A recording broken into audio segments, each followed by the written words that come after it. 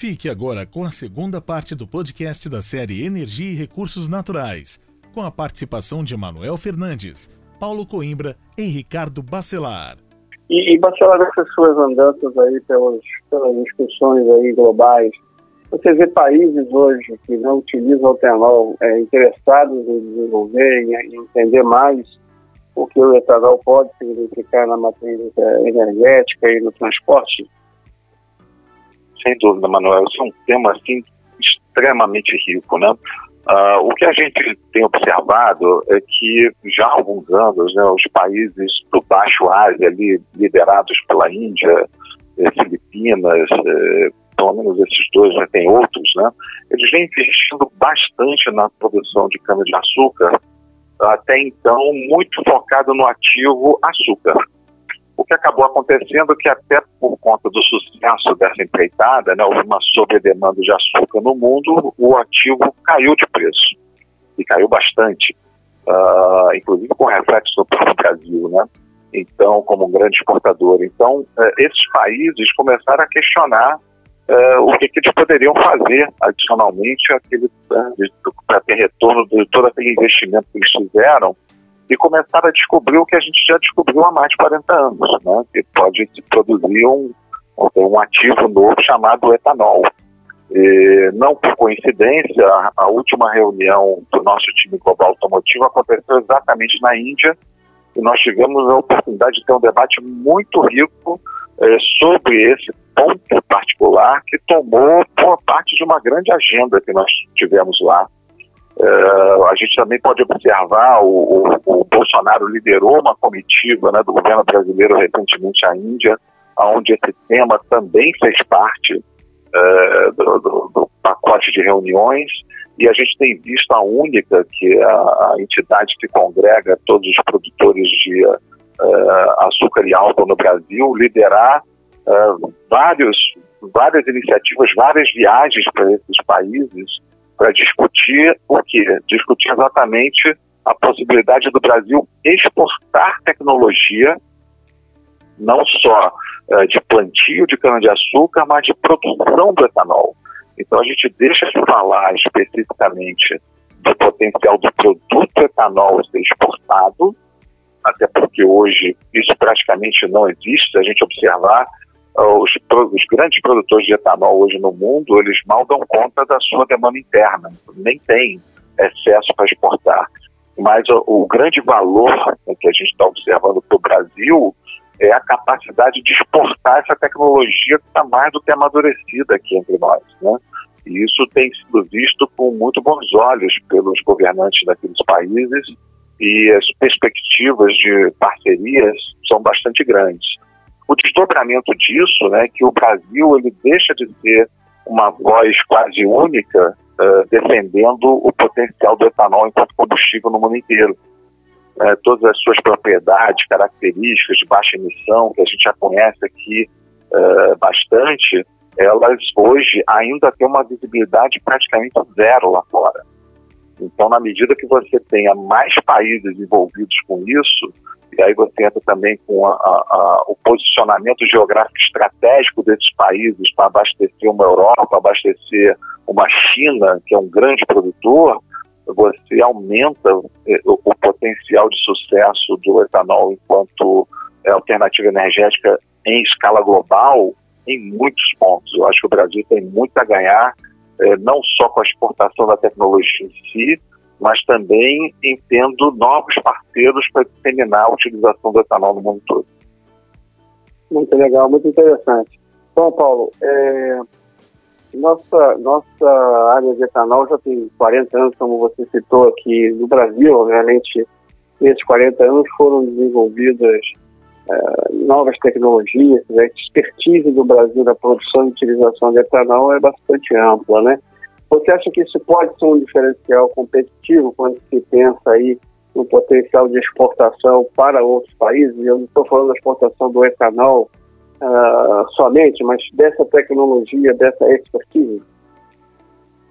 Manel, sem dúvida, né? Assim, a gente acabou de fazer um estudo, né, com a PMG em conjunto com a Única, né, mapeando aí onde você teria potencial, né, de utilização do etanol, né? Acho que esse nosso estudo ele levou em consideração, né, alguns indicadores interessantes, né, que eu acho que são os básicos para tomar a decisão, né, como o tamanho, né, a população do país, a renda per capita, e renda per capita que é importante, né, porque países que estão em desenvolvimento, eles têm talvez aí eles vão levar mais tempo para ir para a parte de eletrificação, né, que são carros mais caros, ali como o Bacelar citou anteriormente. E a gente levou também, né, em consideração o consumo de gasolina. E consumo de gasolina, você botando um blend de etanol, você reduz efetivamente a emissão, né, de carbono. A gente olhou, né, o que poderia ser um potencial target, né, de emissão, um potencial target de blend entre gasolina e etanol com base no que já é feito no Brasil e em outros países, né? E a gente levou em consideração aqui também, acho que, 2 outros fatores, né? O que a gente tem esses países teriam de terra arável, né, assim, para produzir a cana-de-açúcar, né, e efetivamente a necessidade de investimento, né? Então a gente, com a Única, a gente identificou aí que talvez o Sudeste, que talvez não, né, que o Sudeste Asiático e alguns países da África, né, teriam aí um grande potencial de uso, né, de serem produtores e consumidores de etanol, né, e aqui só fazendo um parâmetro, né, se a gente pegar ali apenas os países da Ásia, né, que a gente considerou como China, Índia, Indonésia, Japão, Paquistão, Tailândia e Coreia do Sul, se a gente considerasse um percentual de 15% de etanol, a gente estaria falando de um consumo aí de até 60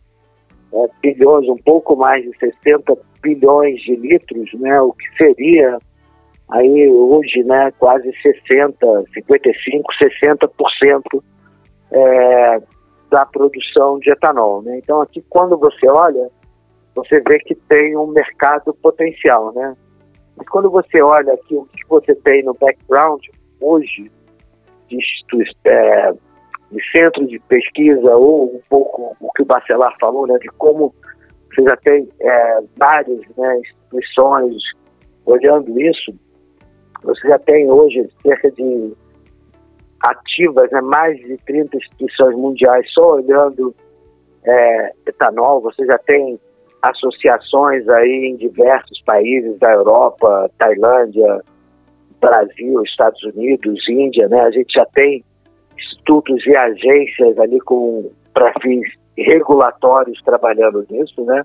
E a gente já tem diversos centros de pesquisa ao redor do mundo, né? Além de todas, né, as instituições acadêmicas também são muito fortes e têm olhado muito esse setor, né? Então eu vejo, e aí eu vou pedir também um pouco o Bacelar, quando a gente olha o benefício do etanol, que você consegue reduzir efetivamente, né, a emissão de carbono, quando você olha efetivamente, né, países que estão em desenvolvimento, você olha todo o investimento, né, de uma eletrificação que é necessária vis-à-vis a competitividade do etanol, eu vejo um grande potencial do etanol, né? E também é importante que a gente já está falando dentro do Brasil de etanol de primeira, segunda, ou a cana de primeira ou segunda. Você já tem feito esses últimos 20 anos, não só no Brasil, mas aí ao redor do mundo,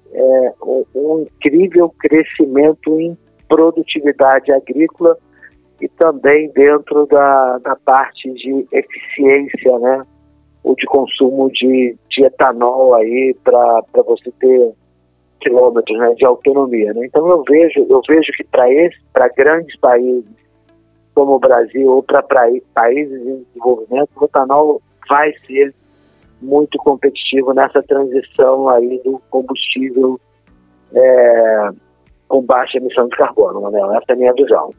Então, que ótimo, né? Sem dúvida, esse é mais uma alternativa, né? Nessa busca aí por por uma economia de baixo carbono, né, nessa jornada de descarbonização. Eu queria agradecer muito aí a participação do Ricardo Bacelar, do Paulo Guilherme, em dividir a experiência de vocês e os conhecimentos de vocês neste tema. É um tema bastante relevante para o Brasil, como podemos ver, e a importância então, do etanol na futura matriz energética local e global da indústria automobilística. Muito obrigado a vocês. Eu que agradeço. Muito obrigado pela oportunidade. Um abraço para todos. Você ouviu mais um podcast do app KPMG Brasil para a série Energia e Recursos Naturais com Manuel Fernandes, Paulo Coimbra e Ricardo Bacelar. Ser especialista transforma negócios.